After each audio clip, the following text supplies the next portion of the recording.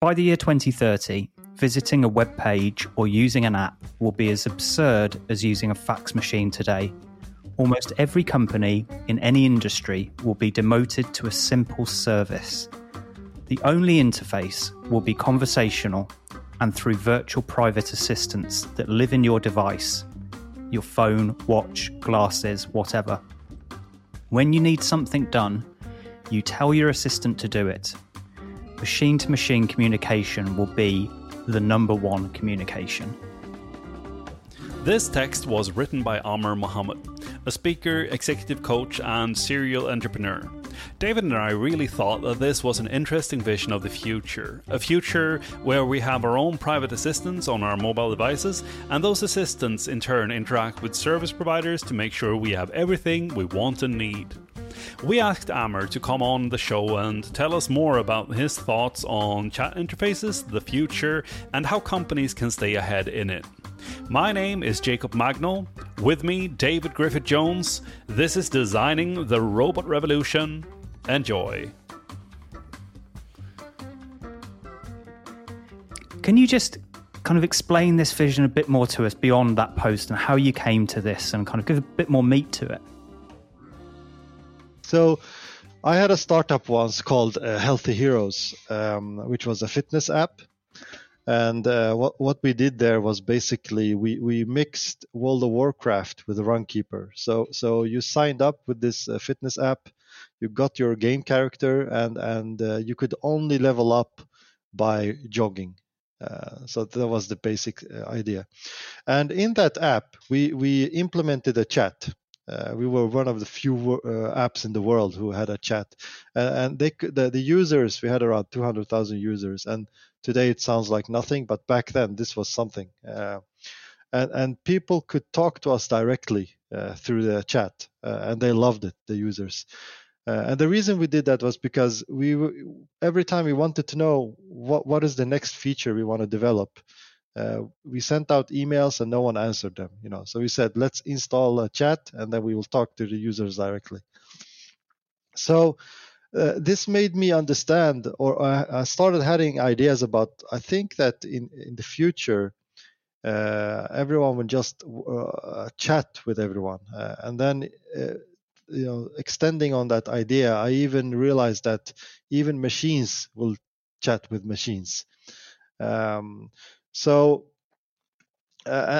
Watching movies like Her, with Jacqueline Phoenix, or seeing Iron Man with Jarvis, and Star Trek, they had this concept in the 60s even. That made me realize that in the future, for instance, if I'm sitting at home in my sofa and I have my virtual assistant in my ear, if I want to change insurance company, I just tell my assistant, you know what? I've heard that my current insurance is trading weapons on the stock market with their money, and I don't want that. I want an insurance company that is totally green, that doesn't trade oil or weapons on the stock market, and which has a board that is 50-50 in terms of gender. Make it happen, and this is when you have this scenario. There are my pictures, by the way. That's why they're so ugly. But this is where you have this scenario where I don't, what is important to me is not the brand name. What is important to people in the future moving forward, because everything else is becoming a commodity. The prices are the same, the services are the same, everything is the same. So values become more important. And values is not something I can type into Google, but with a private assistant, those values will be automatically transmitted when they want to search for services that can execute on your request. And that's what it came from, basically. So why hasn't it happened already? Because we had Siri on our iPhones for a long time, and Alexa. And what's the difference now that you feel confident it will happen by 2030, and why hasn't it happened already? I think the main reason it hasn't happened is because to have this kind of service, you need to have it completely private, and it has to run locally on your phone. For several reasons. I don't want, this universal translator, for instance. When I made this post yesterday about that, people were saying, yeah, there are services today that do that. And I know there are, but what do? They transmit your voice, on everything to a server. And then, you don't want your conversations to go outside of your own domain, So I think that's the main reason. And the second reason is that, also, I think we need to have some discussions, about what does this mean, in general for society. I mean, when we will have these private assistants, at the same time we have these augmented reality glasses that look like normal glasses that will also become a reality, and they can render stuff in real time as I speak. So if I want to buy a car, I can just sit in my living room and ask my assistant, I want to buy a car, and it will render different cars on my living room table. That's the positive side. But then we have, the other side. What if I ask my assistant to render, child abuse? What happens then? Stuff like that. So I think the security aspect and the society aspect needs to be taken care of before things like this can really, happen. The technical side, we will be there in 2-3 years. That's not a problem. One image that popped into my mind when I read your post and I saw your images was that fraudulent actors in that scenario would have to make chatbots that would have to try and fool other chatbots. Things like this, no one is discussing, especially not on the politician side. And all these movies you watch, these dystopians where everything is run by a single company. You see in the whole movie there is the same logo everywhere. We are heading towards that, unfortunately, because while politicians are throwing dirt at each other in the sandbox, the big players outside the sandbox are taking over more and more of society, dictating how it should be. So if we imagine this, then double tapping on this really as well, but it's important that it's private and secure. It's important that it's on device rather than pushing things to the cloud. Yeah. I've seen articles hypothesizing around what Apple are going to do, because they haven't really sort of, as far as I'm aware, made an explicit that this is going to happen. There's some open source LLM that can be downloaded. I was just looking now onto devices. But where are we at in terms of us having LLMs, large language models, on the device? Have you heard anything about that, Amer? I think we are around 3 years away, something like that, in terms of computing power. And I will tell you what Apple will exactly do. I'll give you my view on what their overall master plan is. And I think that they know that everyone will be having their own private assistant. And Apple want to be that default private assistant and play on the security card, because that's the very, very strong card. No one will trust Android to do the same. They can say they do, but no one will trust it. Everyone knows Apple. Not even the government can enter their phones. That's why they take them to court and stuff. They want a backdoor, but they're not going to do it. And this in turn will make it so that these dystopian futures that you see in movies, Apple will be that company eventually. And I'll tell you exactly how I believe this will play out. So when I lecture a lot, I always talk about with different companies in different industries, and one of the industries I like talking to is the insurance companies. And when you ask them, who is your biggest competitor? None of them say Apple. Just like 15 years ago, when you asked, banks, who is your biggest competitor? None of them said Apple. And today they're pulling their hair and struggling because every payment is going through Apple Pay. And why is it going through Apple Pay? Is it because Apple has some master plan and they have nice slides internally? No, it's because you just touch your phone and it's paid. It's that simple. So talking to insurance companies, I always ask them, already today, when you buy an Apple product, you get this, do you want Apple Care with it? It's a notification in the settings. And you say, yeah, sure, why not? Eventually, when enough people have connected to this Apple Care, they will start to predict, and also analyzing the sensors from the phone, when is stuff going to break down. And as soon as they do, it will just be a notification. You know what? Your phone is breaking down next week. We've made an appointment for you at the Apple Store. We need your Face ID. Done. And you have Apple Home, which is another concept, which is connecting more and more devices of your home. They started with cameras and alarm systems. Now they have locks, they have on-off switches, they have everything. That will also make it so that, eventually the Apple Home system together with your phone will say, you know what, it looks like your fridge is breaking down next week. We need your Face ID, and we have someone that will come to you next Thursday between 2 and 4. We've already prepared the lock. The cameras will record. We just need your Face ID. Put that, towards something breaks down today. Oh shit, I have to Google the phone number, and then I stand your line in the number is 114. Okay, then I wait for 52 minutes, and then you get another number, and you have to fax that number to another company. Which one will win? And then you have Apple Car, where the Apple Car OS is taking over more and more of the car. This new version is taking over the whole car, not only one screen. It's taking over the speedometer, it's taking over the controls of the chair, the AC, the radio station, everything. And for me, for example, when I rent a car, the number one pain is that I have to figure out, how to set up the whole car every time I get a new car. Now I can just plug my phone and everything adjusts to my settings, All these kind of convenient things will make it so that Apple will be, the master player in this future where everyone is running around with assistants. And that's what I think will happen. And I think the first seed of an assistant, real assistant, will be in around 3 years.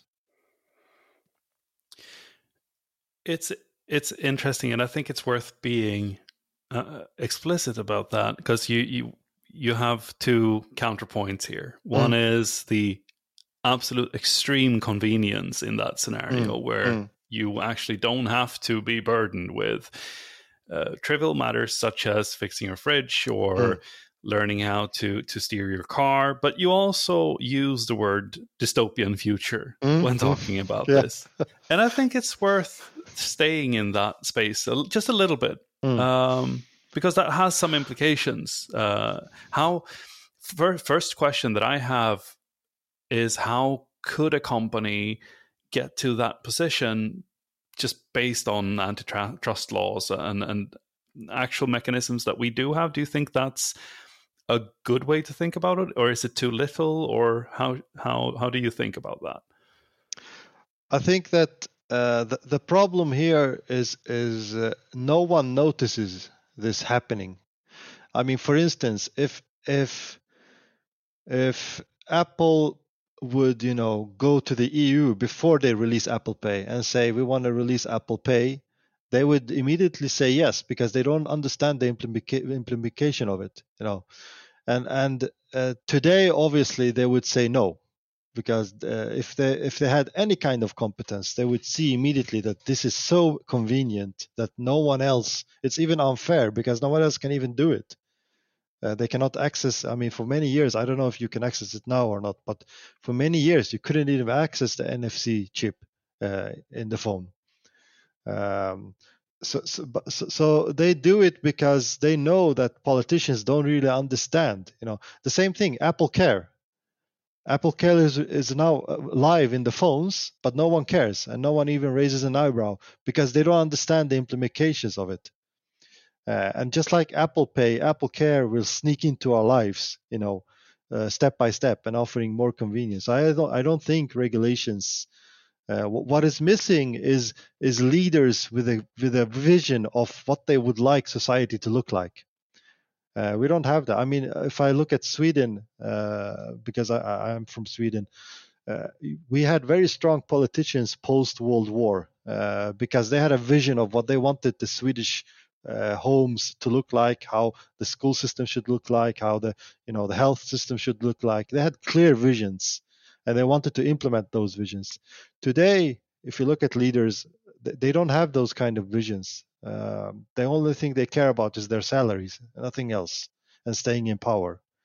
But a clear vision of what society should look like. It's even most companies I talk to today don't even have that.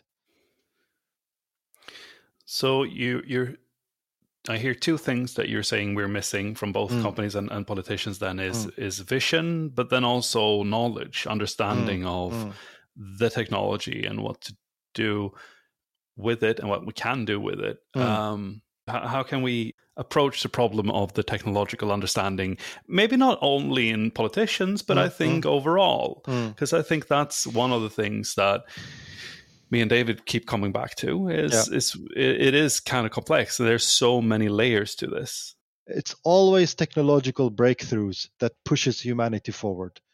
It's never something else. You can go way back to the discovery of fire.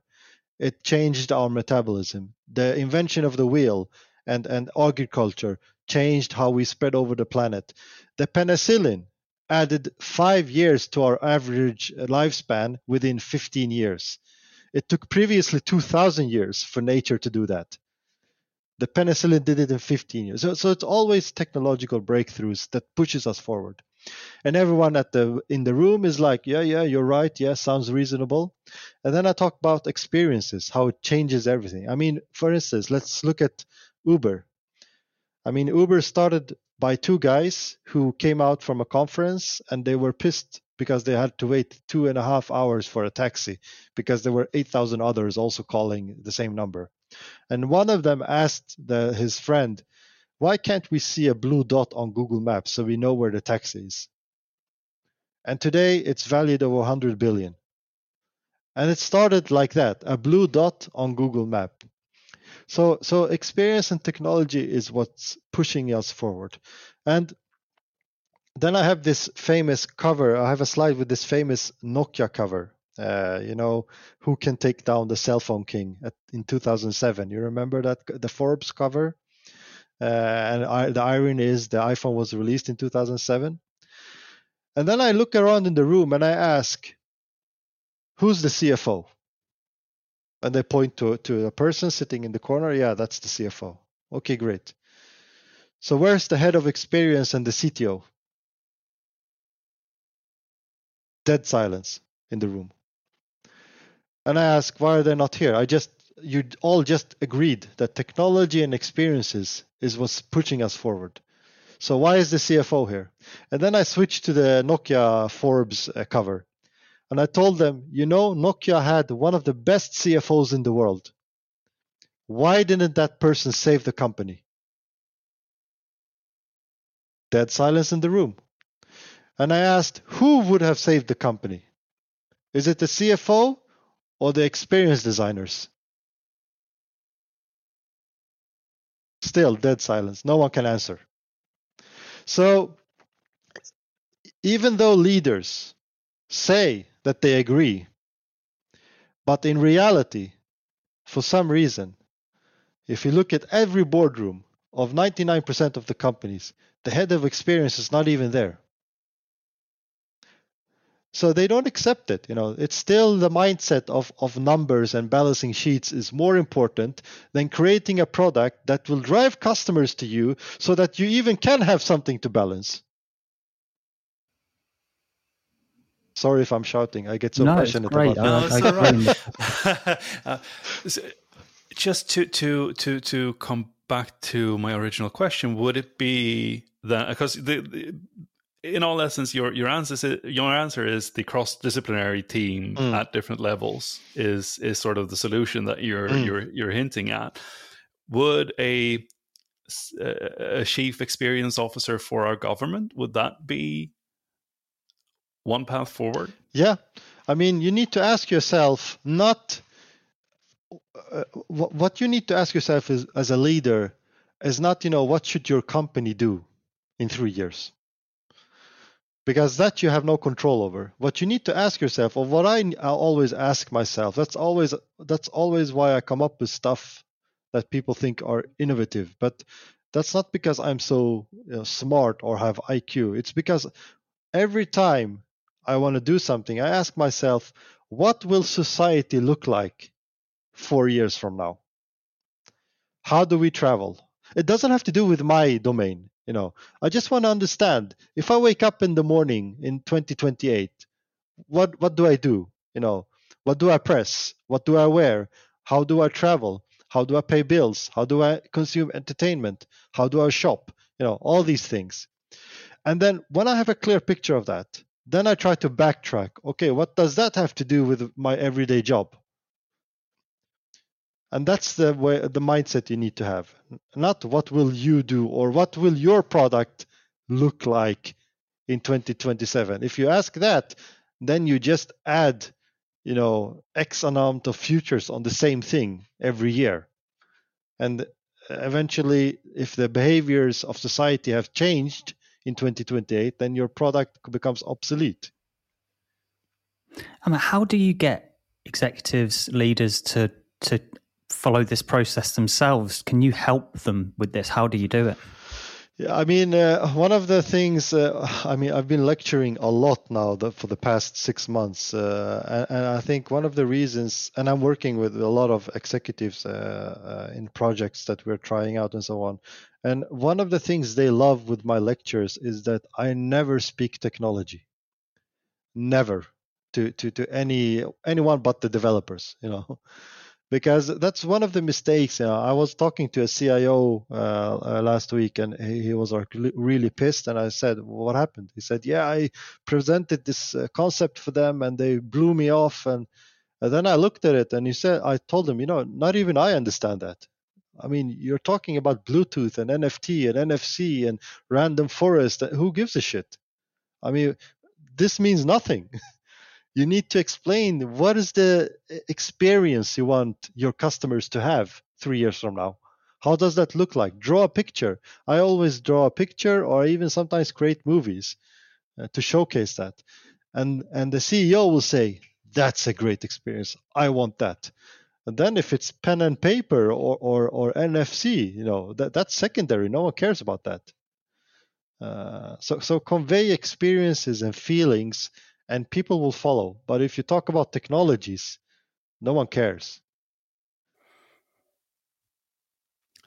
I think that's something that we should, or I should take to heart and actually think about more actively, because that's in a sense what we're trying to do. But it can be, it's kind of refreshing to think about it in those clear terms. It is actually about conveying those experiences. I think that's. It's what designers should be doing, yes, and should be always. For. Yeah. It's easy to get sucked into other things. Yeah, and even the CIO or the CTO, it doesn't matter if you have a CTO title. When you're in a meeting with management, you don't talk about technology. You talk about what kind of experiences do you want to build, and why. And the way I always do it is I explain a scenario, an experience, and then I tie it into the bigger picture, and not the bigger picture of the company, the bigger picture of society. We think that these kind of experiences, I can take co-op as an example. So one of the things we added to Scan and Pay, and I don't know if you know the Scan and Pay app, but we basically took the Shop Express gun and made it into an app on your phone, so that you can scan an item and immediately pay in your phone and just go out. You don't have to go somewhere to pick a gun up or put the gun down, and go stand in a second line to pay and stuff like that. So I said, to the organization, I think that we need to do this Scan and Pay app where you can pay in your phone and stuff. And then, people were like, "Yeah, sounds cool," and so on. But then I took it to the next level. I said, I believe that in the future, things like health, things like time, things like money will be more important to people. So doing this kind of infrastructure help us. For instance, one of the features we implemented in Scan and Pay is the allergy check. So if you can set, if I'm allergic to nuts, you can set it to warn me if I scan something with nuts, and it ties into the bigger picture of health and society, So that's how you need to think. Okay, you create feature X, but how does that tie into the behaviors you expect in the future? And I even showed them that I believe that eventually people will have glasses, and you can just look at stuff, and it will tell you immediately, thumbs up, thumbs down. Can I eat this? Can I not? And if you have health, app like you have in the Apple products or Android, you can even tie your Scan and Pay app to your health data and tell Scan and Pay, if I haven't done good on my exercise, I don't want to be able to scan chips or candy. Just block me from it. So it's important to have those, but once you have those, then you can start simple. By putting together a hack in 3 weeks, like we did with Scan and Pay, go outside and manually give it out to people and say, hey, try this. But you need to have the bigger picture, because all these things and all these ideas, they mean nothing if I cannot attract people who can build it. And to attract people to build these kind of things, they don't come because you have a nice specification PDF, 200 pages. It's because you have a vision of where you want to go. So that's important. So I want to, I'm going to, a two-part question. I'm going to, first of all, ask about, if we imagine you've gone and painted this vision around conversational interfaces, really like that, can imagine that in front of a team of leaders. And then you say they buy into it, they believe it. I'm going to ask what's specifically for conversational AI, if you're an insurance company or if you're an industrial company, what practically can you do to kind of get ahead or make progress towards that? But before I do that, I want to kind of play devil's advocate and say, like, I'm a cynical person and I just don't believe you. And I say, like, I just don't buy into this conversational AI, Amer, because we've had Siri on our phone for ages. People aren't using it now. It's a big difference for people to be talking out loud. I think people are always going to want to be on typing on their screen. What would you say to someone who's kind of doubting that? I mean, it's not that every time I present something, people are like lyrical and it's going to be like that. So you have people who doesn't believe in it 100%. But I will always say, one thing doesn't exclude the other. So it's like when I talk about these health recommendations and stuff, and they say, yeah, I don't want that, it's intrusive. I said, yeah, turn it off then. I mean, when I say something, I think the reason people believe that it will be the only thing is because I say it with such passion and so on. So people think, is that the only option? No, obviously you can have, but I'm speaking about the new stuff, So that's one thing. The second thing, and this happens a lot, and very often it helps me filter down my own enthusiasm, and that's good also. I always ask, I'm only guessing here. Obviously, this is in the future, and I don't know. But I would love to hear your vision of what you think 2028 would look like. And what that does, is that it censors my crazy vision with some realism, and you end up very often with something very, very good.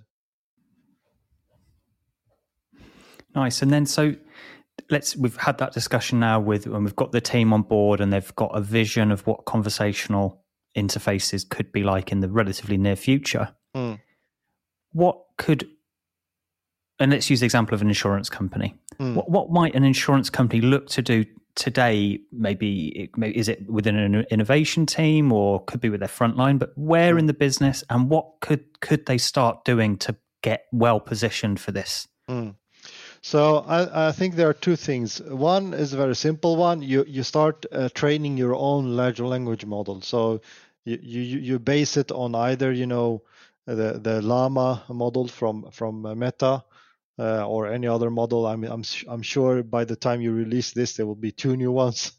So the important part is that you start training on your own data. And you start using it internally as well. Very often, when you call the insurance company, they also look stuff up, on a system. But replace that with a large language model, and eventually you will ask yourself, why can't we just release this model to customers? and they can check these things by themselves. So that's the customer service part. And then next level of that large language model is sort of like the code interpreter of OpenAI, the ChatGPT. You need to train it on actually being able to connect to your own systems and execute. For instance, change my insurance to quarterly invoicing instead of monthly invoicing. Then it has to be able to do that, not just ask for how do I, and then you go to a page to log in somewhere and change it. You say to the assistant, change my invoice to quarterly. Done. So those are the steps I would take. Small baby steps. Nice. And then, I mean, some of the organizations I've worked with, the big organizations, they're being really slow. Yeah. There's maybe people within the organization who kind of see, similar to what you've said there, of what needs to happen, and it isn't happening. And largely, I suggest I see that it's the fight becomes about where this should be in the business. Who owns it? Is it? Where do you see some of the challenges in terms of businesses making progress on this, and how can we, as designers, as a focus on that, how can we help push this through to actually make progress, get things going? So I think the setup we had at Co-op was a nice setup. So I was the business unit head for a completely separate business unit called Coop Digital. Reporting to the CEO with my own FTEs, with my own budget, pretty large budget. But I had no ego of actually owning the stuff we were doing. That was not in my interest. For instance, assortment. How many types of pasta do we need in a store? Previously, before my time, that was done manually. The store manager said we need 11 kinds of pasta. Then I had data science guys, and they said, yeah, you need only 4 with the same result. And those data science people, they were not actually working. They were employed by my organization, officially, but they were working in the assortment. Physically, they were sitting with the assortment guys and girls and working there. And I had no problem with that. Creating models for assortments, and that's their everyday job. I had, my own experienced designers and stuff, but they were not sitting, they were sitting some with sales and some were sitting with IT and working on the homepage, stuff like that.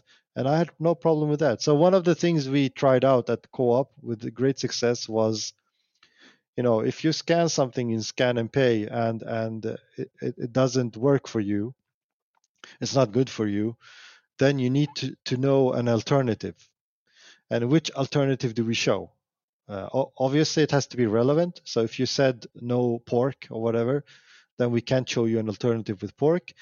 But the second requirement is, okay, whoever of the suppliers pays the most is the one we're going to showcase. And for that, we built a smart portal where suppliers could, bid on being the number one alternative.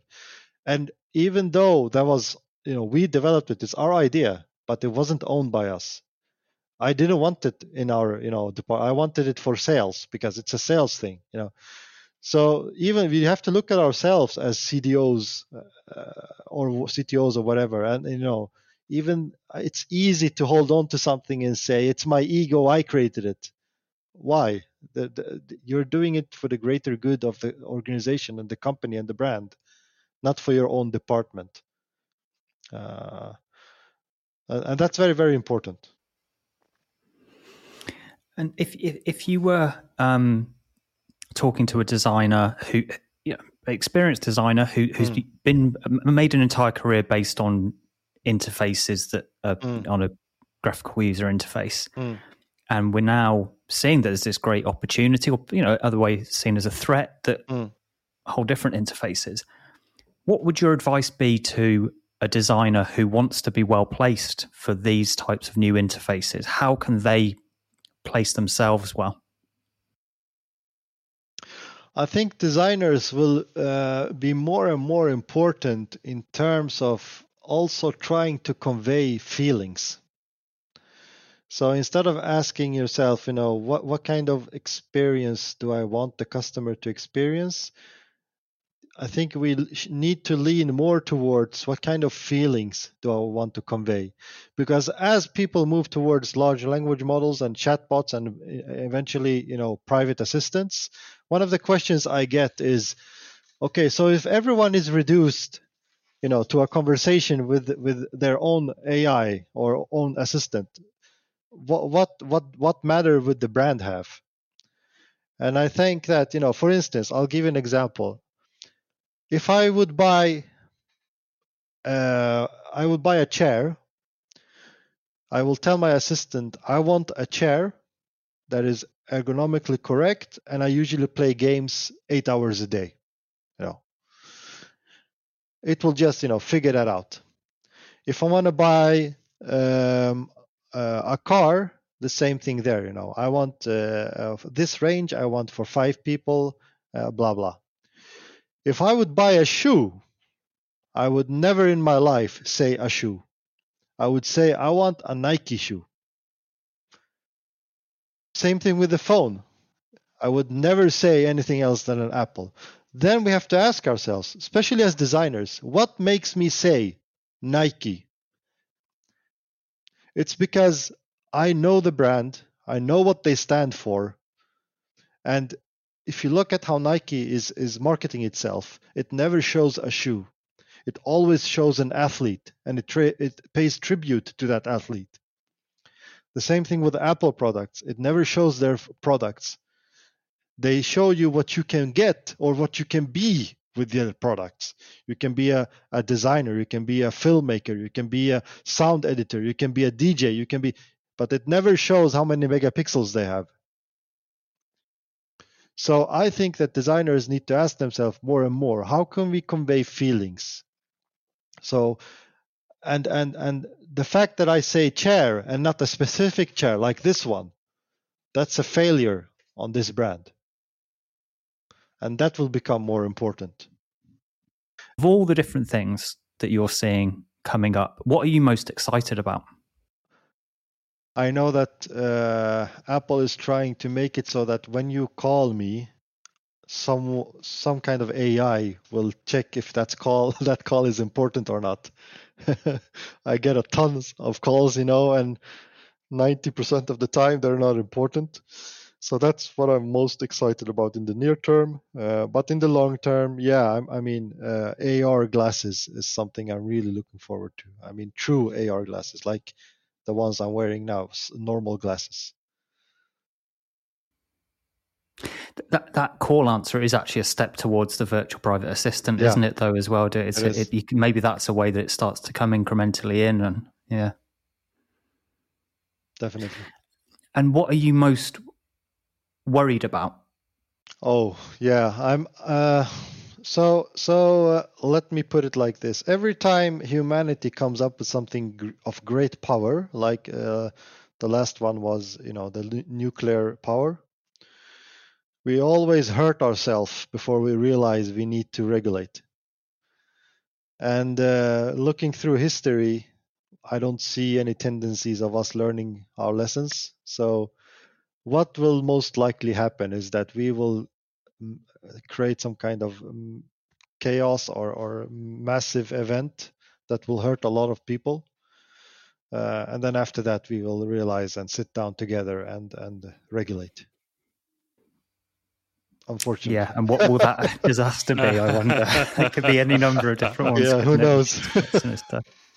I will be scouring your LinkedIn feed, is the word, for more insights. And how can people get to those insights, our listeners? Yeah, if they wanted to know more. The easiest way is on LinkedIn. That's the only social platform I actually use. I don't use any of the others. So just hook me up on LinkedIn, follow me there, and you'll see. Even today, I posted something about cell phone providers, and I got some crazy reactions. So it's great fun. Great. So we'll put a link to that in the show notes. Nice.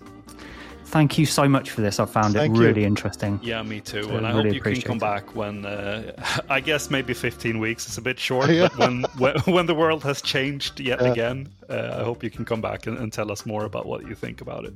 I would love to. Thank you very much, Amer.